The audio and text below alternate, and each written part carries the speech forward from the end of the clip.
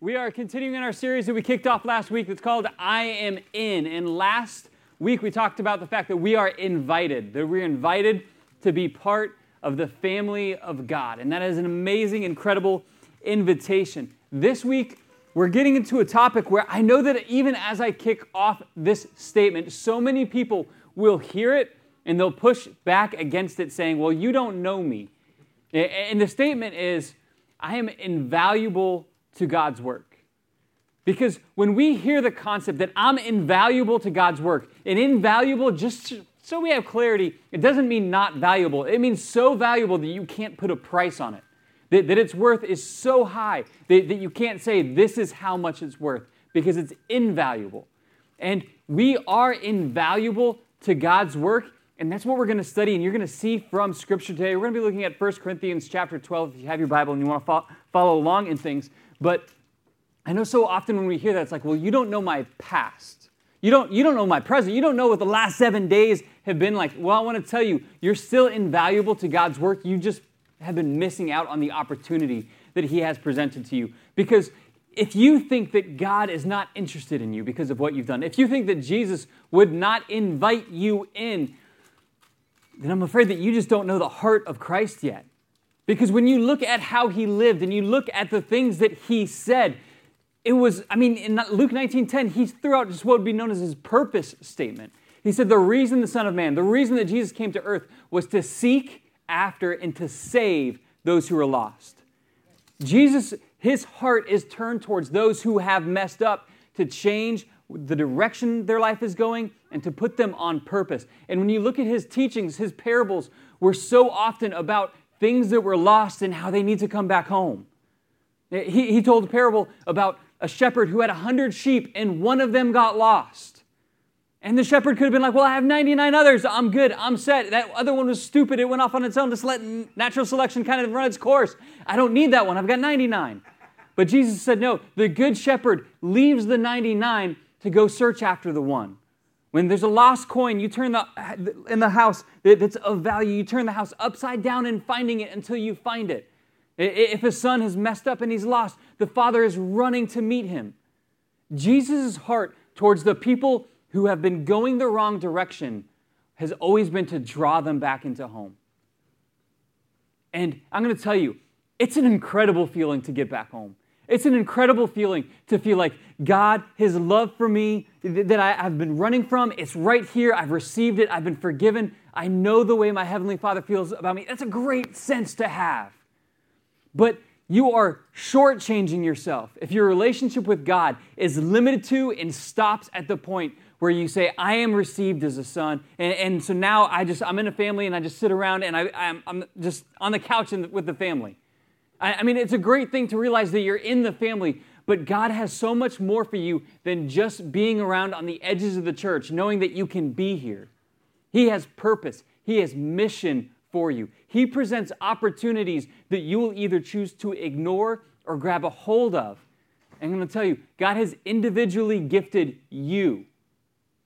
You specifically. He has given you an individual gift and ability that no one else in this church has. And I can say that with confidence without us having had a conversation about it because that is how Scripture describes it. And we're going to look and we're going to start just with the term of the picture that the Apostle Paul uses to define and guide the church. Because he's writing to this church in a city called Corinth. And Corinth was a major, major city of its time. It was a city that had an incredible amount of wealth. And like most places where wealth goes, corruption follows. People jockey to get a hold of it. And one of the things that Corinth was known for was for the trade and abuse of people as well. It was almost considered like a religious thing to do to try to push people into prostitution within the confines of the temple. Like they considered that, and Corinth was so known for it that the term Corinthizing someone, of having someone be sold into that line of work, it became something that was used to describe selling someone. That's how bad the city was. And there's this incredible gap, this incredible amount of slaves, incredible amount of wealthy, incredible amount of people who were trafficked and abused. And this is what made up the city.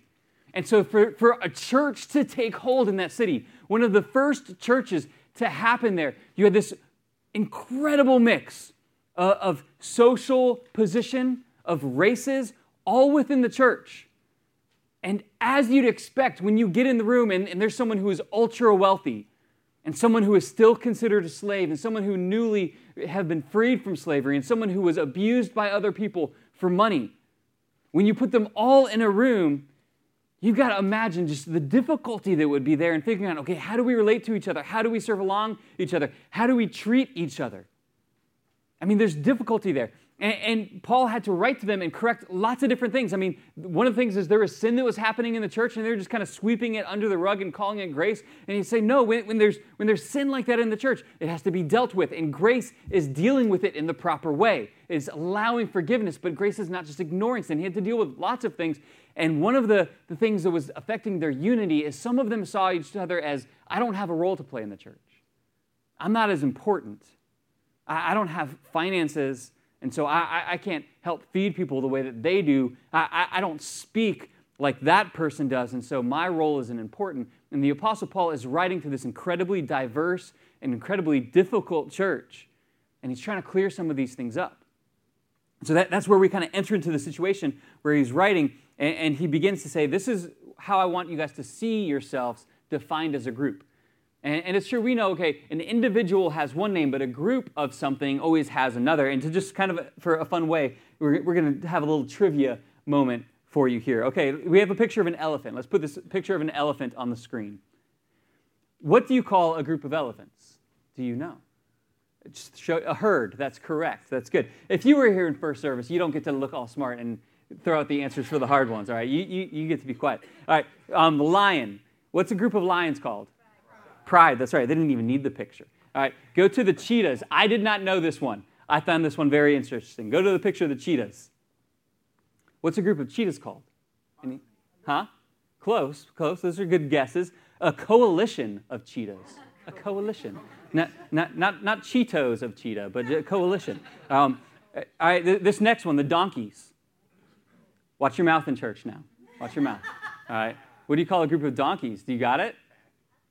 A pace of donkeys. Pretty close, pretty good. All right, this one, I know some people know this one because it's an interesting one. What about a crow? When you have a group of crows, what is a group of crows called? A murder. Don't they sound so scary and nefarious? It's a murder of crows. And you're going to love this last one, a group of vultures. What do you call a group of vultures? I heard some answers. I don't know if I heard the right one yet. A committee. It's a committee of vultures. Isn't that the truth, right? We know. Anyone who served on a committee knows that. And we know an individual who has placed their faith and their trust in Jesus Christ is a Christian, is a Christ follower, is a disciple. A group of them, there's a couple terms. There's saints. There's ecclesia is a word that the Greek uses, which means the gathering of believers. But here in 1 Corinthians chapter 12, the Apostle Paul introduces this other word picture that he wants us to grab a hold of. And he says, the body of Christ. He says, you guys together, when you're together, you are the body of Christ. I mean, it was this as if Christ was there. As if Christ was there. The things that he was saying, that's what's going to come from you. The things that his hands would have been doing, that's what's going to move through you. The way that his feet moved him to other places to share the good news, that's what you're going to do. And you guys together are going to operate, and you're going to be the body of Christ. You're going to be what lives out the mission of Christ in your city. And then he pulls it to okay, so that's what we're going to be corporately, but then he brings it to this individual level in verse 12, and we'll put this up on the screen. In verse 12, it says, the human body has many parts, but the many parts make up one whole body. So it is with the body of Christ. And he introduces this idea that there's individual ones of you, that each one of you are there, but you guys have to operate in a way that it's as if you're one body working on one purpose. And I want to just start with this concept, and I started the message with the statement that you're invaluable to God's work. And one of the reasons that you're invaluable is because you play a very specific role. You have a part to play. And within the body of Christ, every part of the body matters. Every part of the body matters. We know that there's pieces of our body that we just generally don't think about very much, like our pinky toe. We don't sit around thinking about our pinky toe. Some of you guys are wiggling your pinky toe right now because you're like, yep, it's still there. But when you kick that pinky toe on something, like the time where you like cracked the nail, you kicked it on something, you're very reminded that that pinky toe is there. Every step you take, it's there. You realize how much I use this and I don't even think about it being there until it's wounded. And if you tried to like walk down a hill without any toes, you'd suddenly be like, this is not a good thing because you wouldn't be able to stabilize yourself and you would be sliding down that hill on your face. Like there's things that are part of our body that we just generally don't think of because as it's doing our job, we don't miss it. But suddenly when it's damaged, suddenly when it's missing, we recognize the importance and the power of that part.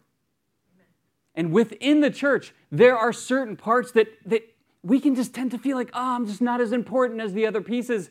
I'm not as in front, and so I just don't matter, and no one will notice if I'm gone.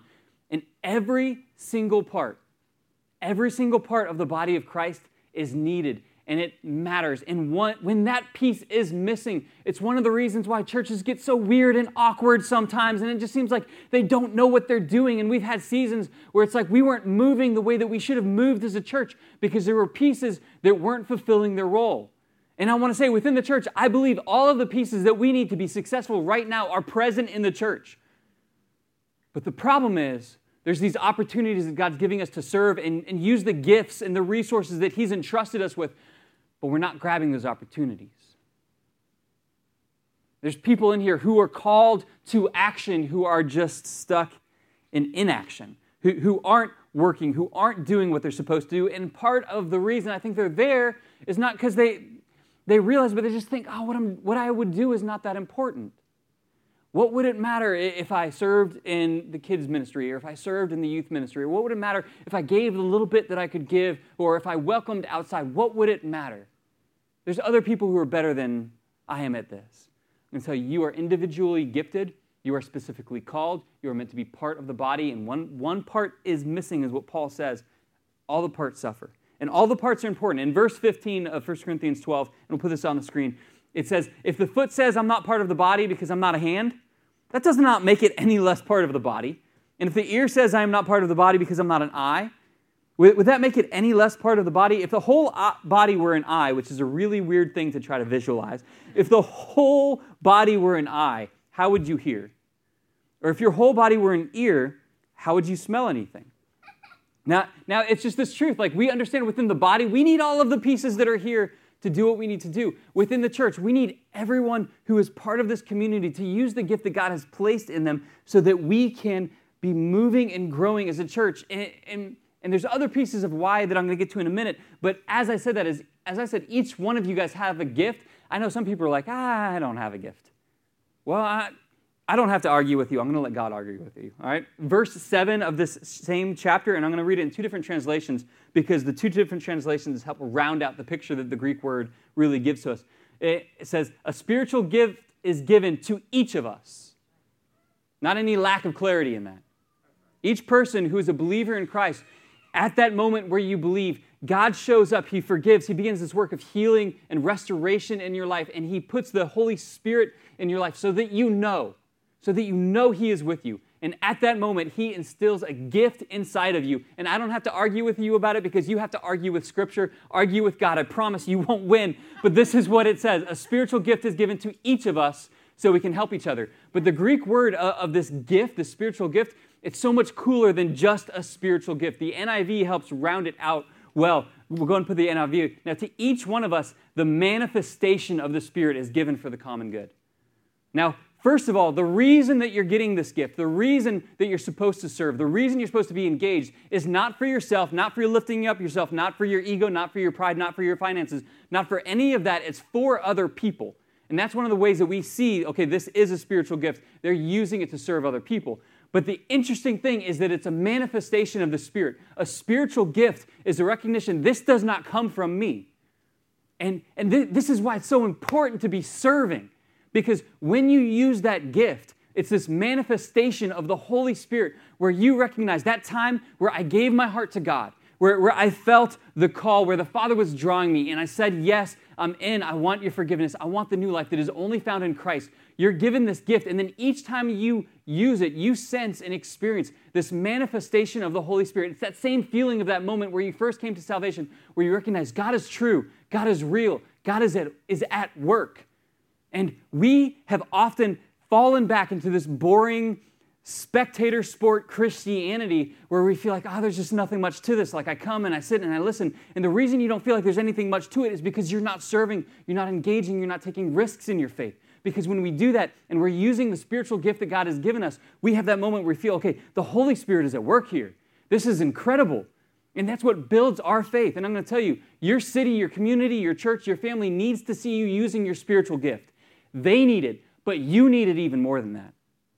Because every time that you're using it, you sense that reaffirmation that God is doing something. God is able. God is at work. And you need that in your faith. You need that. I remember when I was still a new Christian and I had gone to help and I felt totally out of my league. I got invited to go help be a camp counselor for a weekend. And I was in my first year of Bible college, but I had only been a Christian for almost 2 years. And I was like, I don't think I can guide anyone through anything yet.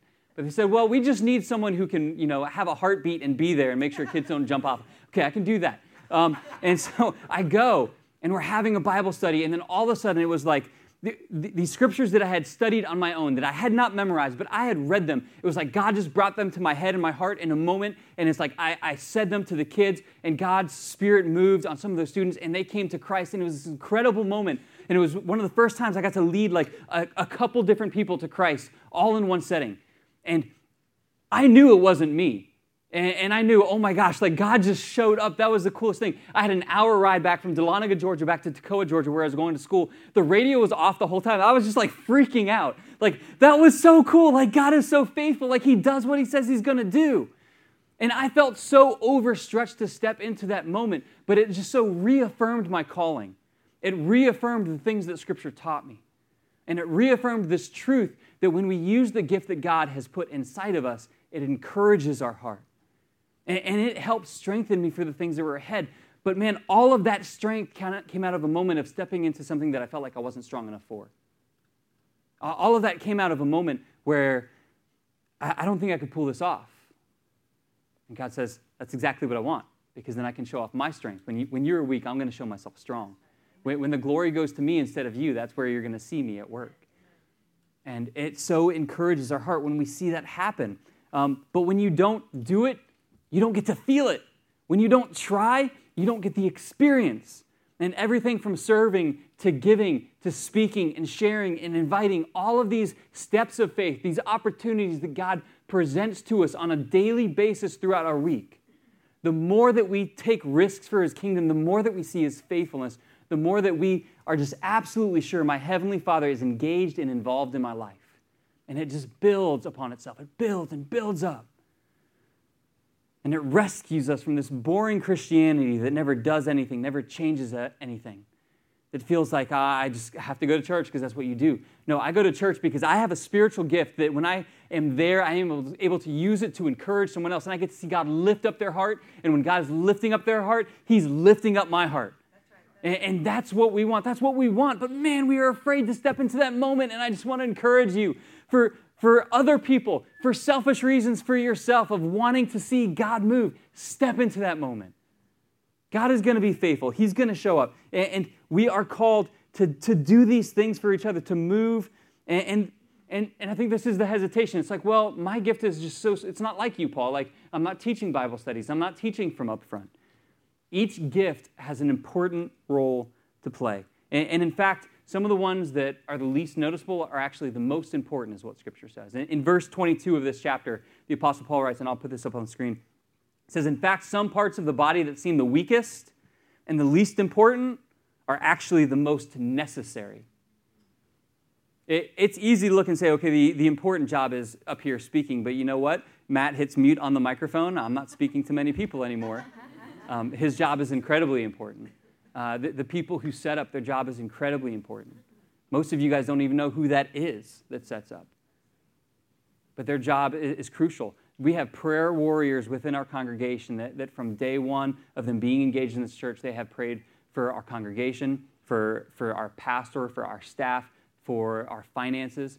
And I don't believe that we would have seen God do an inch of what he has done if it weren't for those prayers. And you won't know who those people are this side of heaven and how significant their contribution was. People who give, so many people who I know that they've worked through the thing of, it's just a small amount, but I'm going to tell you, being faithful in that, God uses that in incredible ways. All of the ways that we are engaged in saying yes to what God would ask us to do, it blesses the church. And I'm going to tell you, God, I don't believe that God is going to entrust great resources to a church that has one person who's like, I'll drop $4 million so that you guys can have land and building. God's not going to entrust something great to us because of one person. God is going to entrust great things to us when we have a group of people who say, I'm just committed to say yes to whatever God asks in the season, whatever that is between me and him. He's always going to get a yes. And when we have a strong group of people who are doing that, I believe that's when God's going to entrust us with even greater things. And it dials back down to just that individual level of, are we saying yes to God? Are we being faithful what he has entrusted with us, the gift that he has entrusted with us? Last week, I talked about actually, no, it wasn't last week. It was yesterday. I was speaking somewhere else yesterday. The Apostle Paul is writing to Timothy in 1 and 2 Timothy, and here he reminds him, he says, we prayed for you, and when we prayed for you, there was a spiritual gift that was given to you, and you need to fan that gift into flame. And there's this concept that gift that you have will die out if you don't use it. It will get weaker if you don't use it. We have a gift. We have to be using it. We have to be actively using it for other people. And in verse 27, he just tries to hit the nail and drive it the rest of the way in and reaffirm to these people who are thinking, maybe I'm not as important. And he said, all of you together are Christ's body, and each of you is a part of it.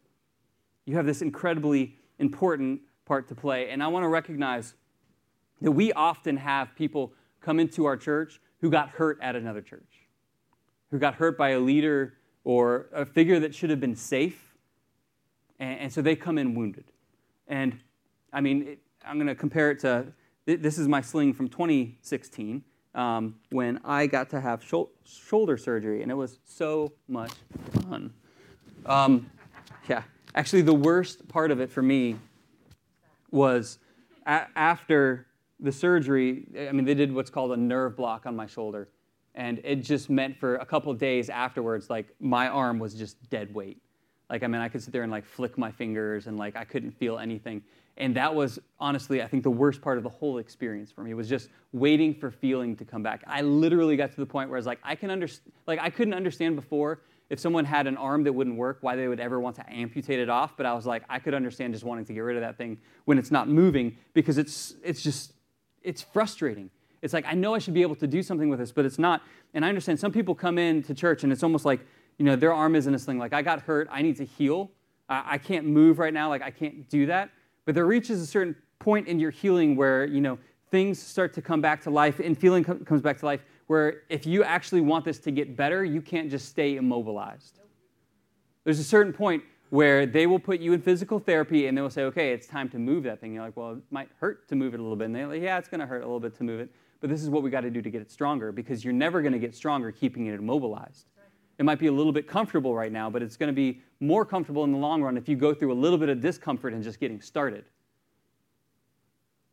And if you're one of those people who've come in, I'm fine with you taking some time to heal, but I want to say that part of your healing process is going to be a point where you say, okay, for a little bit, I've got to come out of immobilization. For a little bit, I've got to do a little bit of something. And that concept that I started with towards the beginning of saying, it's when I serve, it helps someone else and it helps me, it's true. Part of your recovery is going to begin to serve again. Begin to use the gifts. Begin to fan back into flame those gifts that God has poured into your heart, because you have a purpose. We talk about our purpose as a church this way. We say Gulfside Church exists to help people know God, find community, discover their purpose, and make a difference. And there is within you a gift. There is within you a calling and a purpose, and you should be grabbing a hold of those things to make a difference in our city. Band, if you guys will begin to make your way up, I'm gonna close this thing up. You have to determine and decide Because I understand it is so much safer to just stay immobilized and stay on the sidelines. It looks like things are running pretty well around here without me. Like, I think they would have to teach me how to do stuff. Like, it's just easier if I stay on the sideline. It might be easier for you, but it's not better for you, and it's not better for the church for you to stay on the sidelines. And the thing that I want for you is I want you to live your life in a way that when someone asks you about God, you say, you know what? I know God is real. Not just because of the intellectual argument that I can have with you about the very existence of matter in the universe, but I know God is real because each week I see these opportunities where I get to serve and I see Him do something and I sense Him at work in it. And so for me, it's not a question. It's a weekly thing. It's a daily thing where I sense His presence. And I want your relationship in your life to be so soaked up by the activity of the Spirit of God that you walk in confidence. And not just confidence that you're right, but confidence that you're loved, that you're in God's family, that you're invaluable to His work. I'm so proud of one of the guys in our congregation. He just celebrated 2 years of sobriety. Yeah, I mean, it's like when you see him, like he's with his kids that he lost. He's with his wife that he lost. He's got it all back, and God has gotten him there. And I want to tell you, I'm tremendously proud of him, but I'm tremendously thankful for you as a church because you guys helped love him there. When he came in, he was welcomed. He was greeted. He felt at home. He felt safe here. He was allowed to be who he was when he walked in. And God has grown him into something completely different than what he was. But none of that would have happened. Gulfside wouldn't have been the place that it needed to be if there wasn't people like you who stepped into using their gifts. And everywhere from our kids' ministry to our youth ministry to welcoming and greeting and serving and setup and prayer and giving, I need you. You need you to ask God, what am I supposed to be doing? Where am I supposed to be serving? And as you do that, God's going to call you, He's going to build you up, and He's going to use you to make a difference. That's what the body of Christ is supposed to look like. I have a role, I'm going to fulfill it, and we're going to get to see God do great things. Let's pray. Jesus, I thank you that you were the embodiment, the perfect picture of love as you walked through this earth. And then we have the privilege together as being called Christ's body here in Cape Coral. Help us to walk in a way that honors you. And as you put it on our heart to serve, to give, to be engaged in our community, in our city, to be leading in our families, help us to take that step of courage forward into that unknown space, so that we can see you work, so that our faith can be built up, and so that others can be encouraged and impacted because of what you're doing. We thank you for your incredible love. We thank you that we are invited into your family, and we are honored that we get to be part of your work. In Jesus' name.